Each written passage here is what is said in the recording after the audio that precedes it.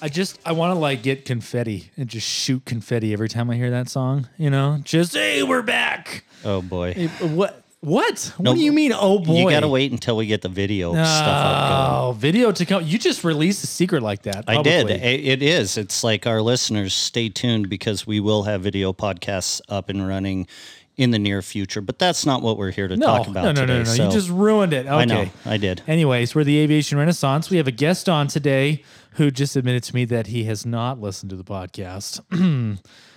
Let me see if I can find the right one. I turned the sound down. That took so long to get to that sound effect. It lost any power. I think there's some egg on my face, too. Oh, he's talking. There might be. All right, we have our good friend Dan Bosco. Is that how you say your last name? Bosco. Yep. I ruined it already. We're not from Canada. It's Bosco. It's Bosco. Yeah, no way. I talk to guys from Canada all the time. My good friend Roy. Yeah, so, you should know. All right, Dan. You are an employee at EPS. Tell us about your title, who you are, and I don't know, your favorite color. Yeah, favorite color? Blue, sure. He's wearing a blue shirt, yes, too. Blue, yes. I should have worn my EPS swag, but there's no video, so I thought for sure you were going to say like mauve. Mauve. That's my favorite color. I don't even know what that Marsala is my favorite color. It's similar to the color of our walls in here. That looks good. Still can't see it though. I mean, so my title. So I am a senior electrical engineer with EP Systems, and a lot of my background comes from the infrastructure side of things. So pre-EPS, pre-Utah, I was an electrician in Colorado. Worked for an electrical contractor, went through the 4-year apprenticeship program there. Got my journeyman's, worked as a journeyman manager on job sites, and decided that wasn't challenging enough for me. Not that I'm saying I'm above that. It's just, I got to a point where, it was challenging. I learned a great deal of things. A lot of what I learned back then, I'm still utilized today. I can imagine being an electrician, right? Like, so you went through an electrician's program. Oh yeah. So the 4-year apprenticeship program through their school, a lot of hands-on training and work helps a lot associated with it. Oh yeah, for sure. And then I got to utilize those skills in the field. And so that's what's made me the worker I am today, the work ethic, so on and so forth. But a lot of the fundamentals that I was able to learn and utilize then is I still use that to this day in my day-to-day operations. You finished your apprenticeship, came out as a journeyman, worked in that for a long time, decided you wanted to go back to school for your electrical engineering degree? I did, yeah. So I came to Utah State and got my double E. Cool. And, for the first, it was a semester or two, maybe it was just one semester, I still did the electrical contractor gig kind of on the side. But then I found a lab at USU called Select, where I was able to kind of take my skills that I had before and apply them in a different way. Sure. And a lot of that was towards renewables, so energy storage, solar systems, and those type of things. And power electronics was a new topic for me that I was able to learn and gather information on. And so when I came to USU, started working in that capacity within the lab. Natural fit for me was in microgrids. The term microgrid, I guess, it's a broad term that's used nowadays. So if you look at any commercial building out there that has a diesel generator, you could consider that as a microgrid, right? You disconnect yourself from the grid and you're able to run off that diesel generator, right? So in a way, I was doing those type of installs, but I just wasn't aware of that term, right? So, but in this capacity with the lab, we were focused on energy storage as renewable, solar as renewable, and then natural gas generation. And so I was able to lead a project as an undergraduate in designing, installing a microgrid at this facility at USU, which is very unique for an undergraduate in general. Yeah, I'm glad that you brought that up because we've had Ryan Bohm and David Koch in talking about infrastructure and everything, and David talked mostly about what it's going to take for airport-wise, that kind of stuff, and Ryan talked about what he does up there at Hyde Park. But the term microgrid has been thrown around a lot, but we haven't really got into the technical discussions of what those microgrids are, and I think that you are the perfect man to answer these questions for us. Yeah, you've got there's a number of different ways you can define a microgrid. If you look at your house, for example, I would even say that if you've got solar and energy storage, you've got yourself a little nanogrid or picogrid at that point, right? It's a very small amount of energy that you're utilizing there. And so whether it's just a solar system, the way that I typically think of microgrids, at least from my background and my experience, is solar and energy storage. That's going to be your most typical microgrid system that you're going to see. And the reason is because you can power yourself from your own resources external to the grid, right?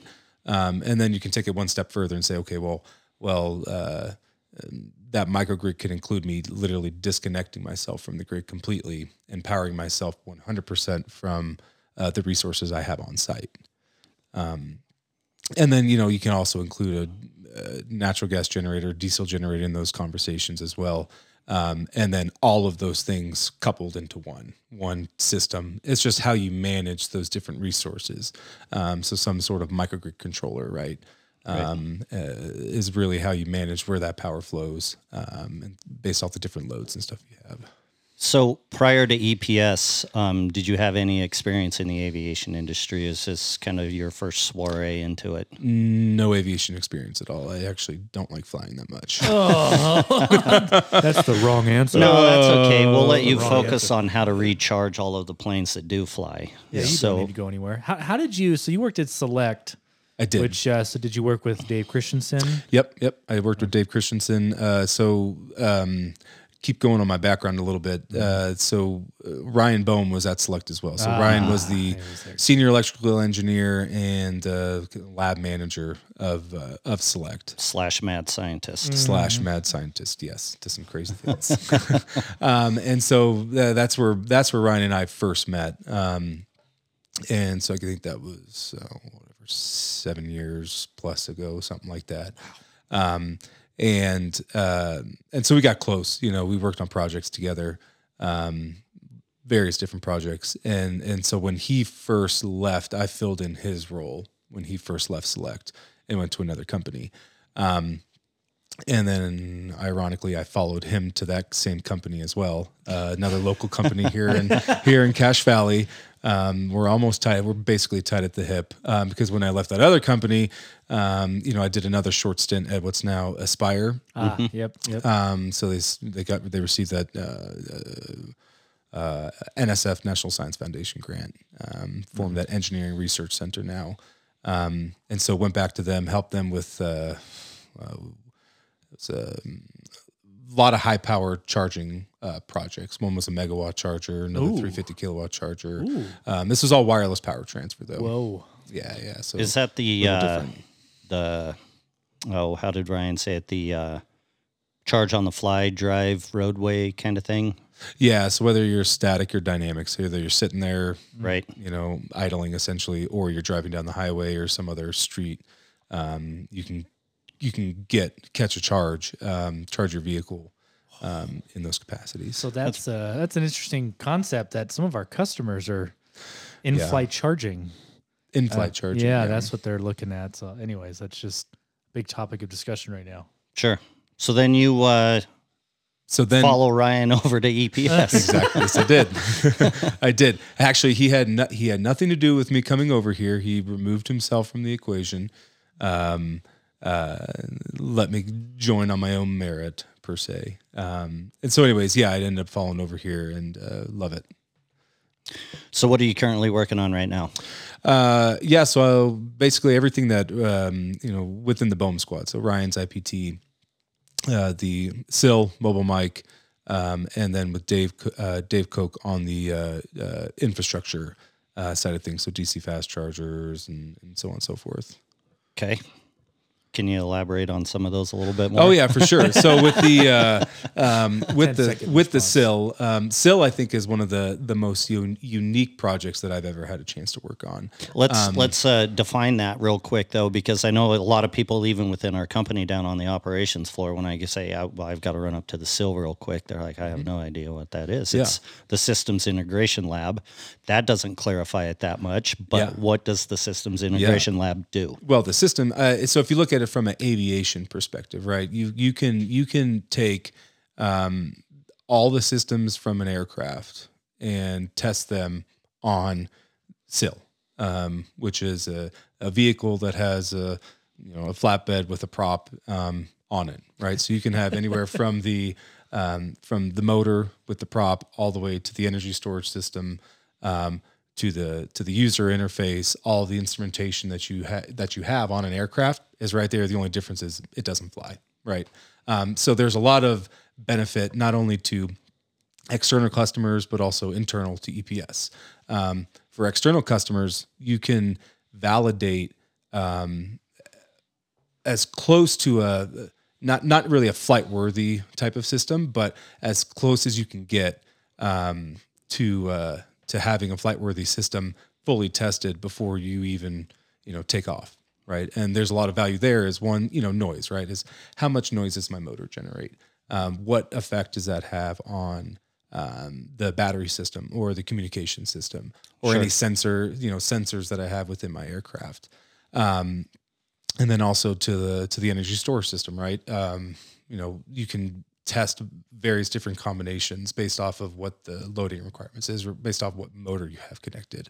And then functionality, right? As the pilot, you can get in there and, you can have a dashboard of, simple switches, or you can have this elaborate scheme of, I've got all these different types of controls that I need to validate or understand before I actually get into an airplane and start testing in that application. You also have the ability to test the pitch on the props as well without being up in the air. Yep. You can validate what's going to be the best performance pitch for whatever system it is that you're running. Yep. Without putting it in the air and risking. Yeah, and you can run load profiles. You can get a customer that says, "Hey, I've got these load profiles I want to run on this specific motor, given these specific pitches," and we can dial that in and run a profile for you.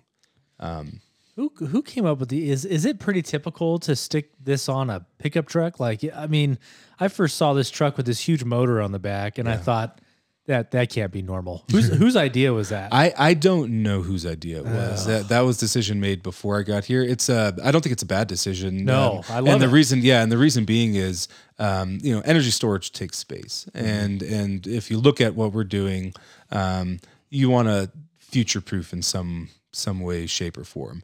It ain't going to work for a commercial plane, right? For something that's looking for hundreds of kilowatt hours, it's not going to work for that.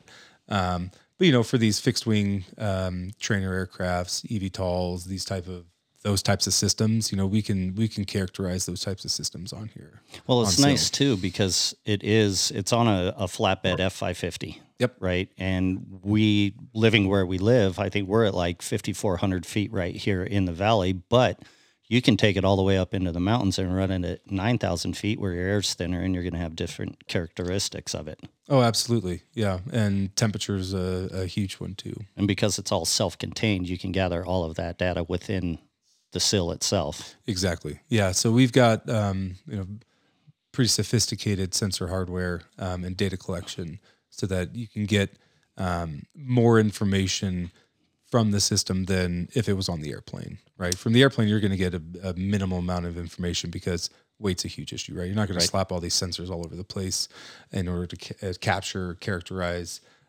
certain things, and that's what the sill's for, right? Is you want to capture different temperature environments, whether you're at altitude or not.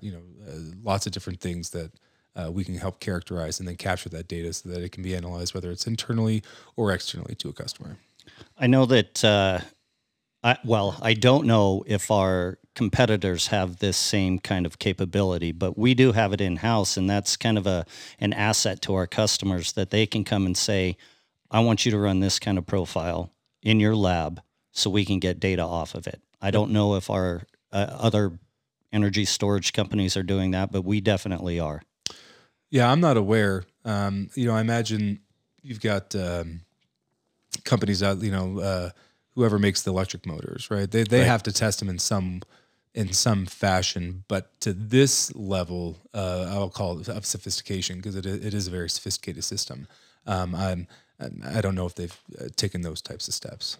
Well, that's about good for the sill. I was going to say, yeah, and interesting to think that customers can bring all different types of motors. And I was actually at a customer recently, and when we told them that at this elevation, we get up to 100 plus degrees Fahrenheit in the summer and, well below freezing temperatures. Mm-hmm. This customer's in a more temperate climate, and they're like, oh, that's interesting. So that is pretty cool about Logan, Utah, as we kind of hit big spectrum of temperature there. But Dan, I want to know more about infrastructure, because you say that word. Yeah. I deal with infrastructure. That's like saying I go to work. Vague. Very, very vague. So Mobile Mic is a part of that infrastructure. And just so our listeners know, Mobile Mic stands for Mobile Microgrid. Yes, it does. Bring it all back together. Yes, reel it back in.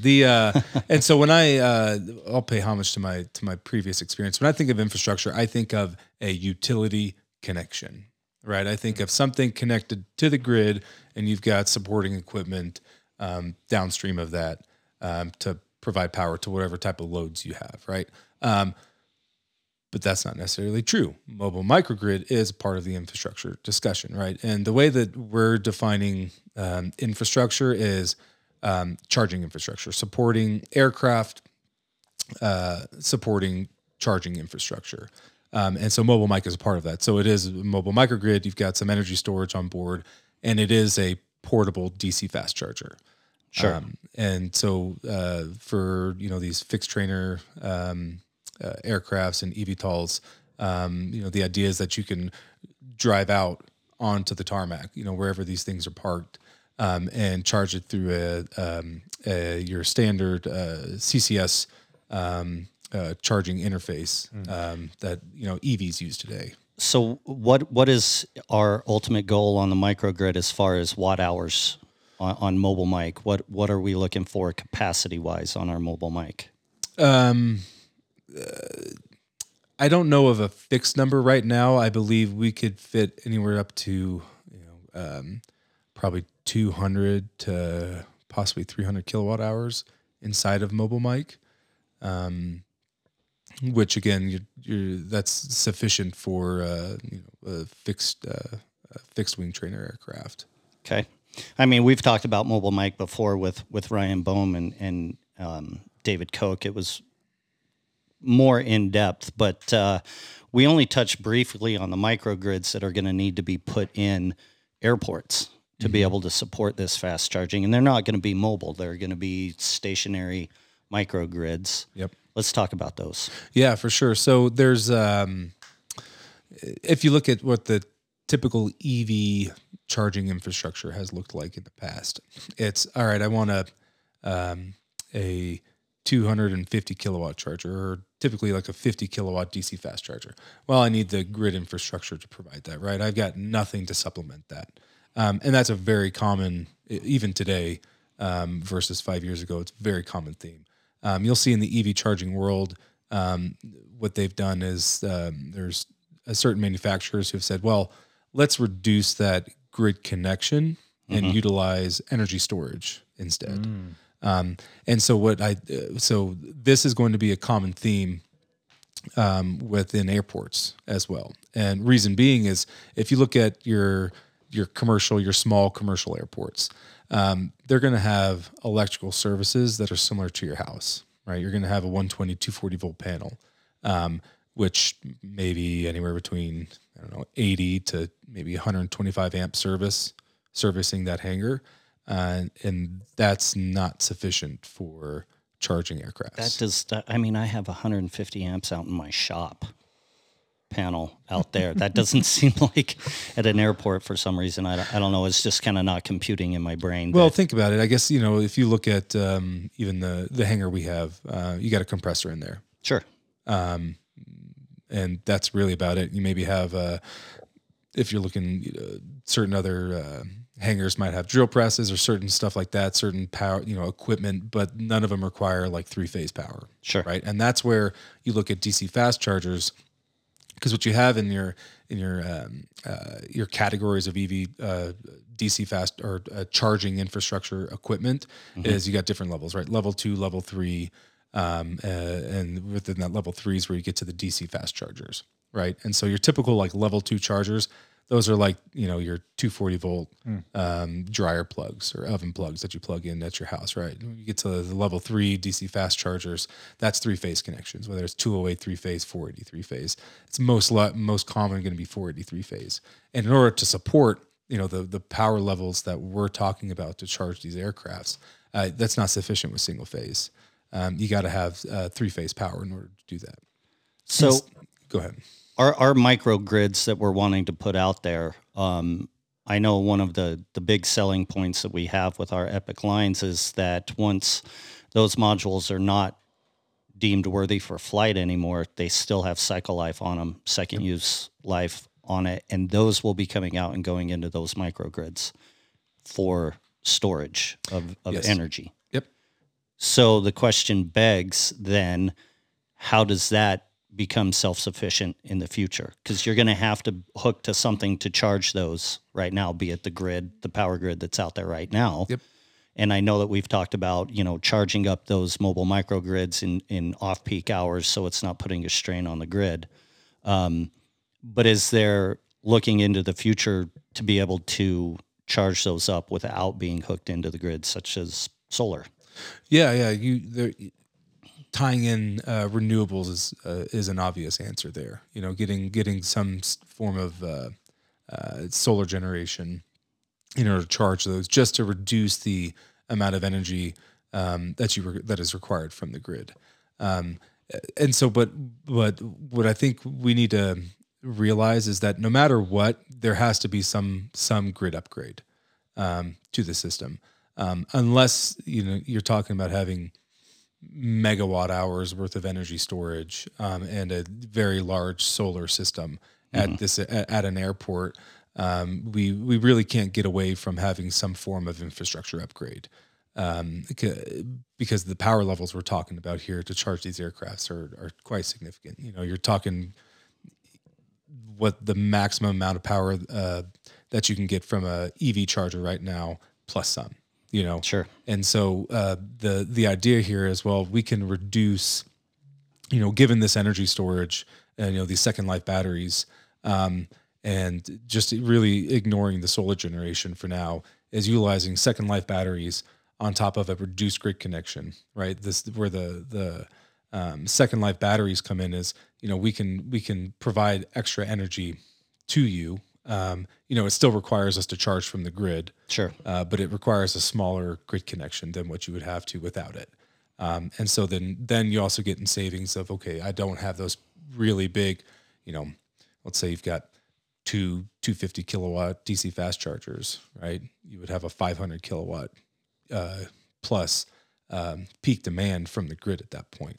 And with energy storage, we can help reduce that, which it equates to large savings. So my question here, which I'm interested in as we just go through some time, what is that process going to look like to upgrade infrastructure at an airport? I mean, you were a journeyman, right? Well, I think that's the big question. As you say, we need to change. How long of a project is that? Like, do airports need to start implementing bigger infrastructure now? Just how long it's going to take? What's your estimation on that? Yeah, it's a great question. I can't predict what they're going to do in the near future. I would think in the distant future that you would probably have larger services, electrical services, to accommodate electric aircrafts. But that might be, who knows, maybe 10 years down the road. But in the short term, you have transformers out there, right? At these airports, you've got a medium voltage connection to a transformer which then steps it down to 240 volts, right? Same thing that we have at our house. What we're talking about is, we basically have to remove that transformer or add another transformer, which is going to be smaller. That provides that 480 three-phase output. And so from start to finish, it's like, okay, from us within EP Systems, we have the expertise to help customers through that process, right? We can say, okay, hey, let's go identify, okay, where are you located? Who's the utility company? Let's figure out what those, what the connection requirements are from, because utilities all around the U.S., they're going to be they're going to be similar in some ways and different in other ways, right? Based off of their requirements. And so we can approach the utility and say, hey, this is our system. Here's some, just some rough drawings of what we're talking about doing. What are those infrastructure costs going to be from the utilities perspective, right? Transformer upgrade costs. And then downstream from that, here's what our equipment looks like. And then get with electrical contractors to say, hey, here's the system. What does it cost to, put out those types of things for bids. And then obviously we have the energy storage that we could provide to help offset some of those costs. What has been the reception of airports with this so far? How are they receiving it? If we've even started talking to them about it. So I personally have not spoken with airports. That is on our short-term goals that we have is to approach different airports to gauge interest. We've talked with flight schools about what their operations look like, and so we could understand what different customer requirements would be. Right, not all flight schools are one and the same. And from the airport perspective, it really depends on who's the customer? Is the airport the customer, or is it someone renting a hangar, or do they own the hangar? Right, and so if it's the airport, it'd probably be a different discussion versus if it was a private owner of a hangar. Because who owns the transformer at that point, right? Sure. Or who's the responsible person for that transformer, right? Because the utility is going to own the transformer, but who do they communicate with? Who's going to have to pay for those upgrade costs? Sure. And if it's the airport that owns the hangars, then it would be the airport. Or if it's a private customer, it'd most likely have to be the private customer. So in all actuality, it could be two routes. We could approach the private customers, say a flight school that's at an airport and they're interested in buying, EDA 40s or turning their fleet electric, then it's on them to do the upgrades necessary to their hangar to support that operation. Yep. But if an airport has the forethought to think, this is the way it's going to happen, then they can go in and say, you know what, we're going to foot the bill on this and we're just going to change everything and upgrade to allow for electric aircraft. Absolutely. Yep. Awesome. So we're just about out of time. And I want you to take these last few minutes to just kind of sum up where we're currently at with our infrastructure and our microgrids. Yeah. So we're at the point where we are looking at this holistically and who the customers are, who's going to benefit the most from these infrastructure discussions and how we can assist them in this process. And so in the short term, we're beginning to identify who those customers are and really get to the point where we can start the development of these different pieces of this infrastructure discussion. We've got we got the battery modules, right? They're obviously not in flight yet, so they're not in that second life mode yet. So there might be some interim steps that we need to take before we get to that point. Sure. But yeah, we're at the point where we're ready to, we're ready to take off. Is really where we're at. Yes, I love it. I love it. Exactly. So we are ready to take off in this infrastructure discussion and the actions to take. We've been at it for a while. Dave Koch's been at it for a long time. Talking with a lot of different manufacturers, distributors, EV charging companies. Because if you look at applications, aviation and EV are not one and the same. They're very similar oceans per se, Right. but you can't treat them one and the same. And so that's where you've got to kind of look at it from a different perspective than with EVs, because there's a different convenience factor when it comes to, these flight schools and everything versus, a family driving to St. George. So there's a lot of different discussions that we need to have, and we're having those conversations with customers, with flight schools to understand operations and things like that. Very good. Awesome. Well, we asked Dan before this started, or no, it was at the beginning of the podcast. He said he didn't know where to find us and listen to us. So I'm going to tell you right now, and I'm going to tell all of our listeners as well. You can find us on Spotify, Apple Podcast, Google Podcast, Amazon Music. We're on all of those platforms. So Great. Anybody out there, if you're listening, you already know where to find it. Dan, that's where you can find it. Or you can go to our website, epsenergy.com. You can see what we're doing, the progress we're making there. Also, if you're interested in working at EPS, there is a careers page, job listings there. So you can also find us on LinkedIn, all of those places. So thanks, everybody, for tuning in. Dan, thanks for coming in and telling us about microgrids, and everybody else. It's been good. Tune in next week for more infrastructure conversations.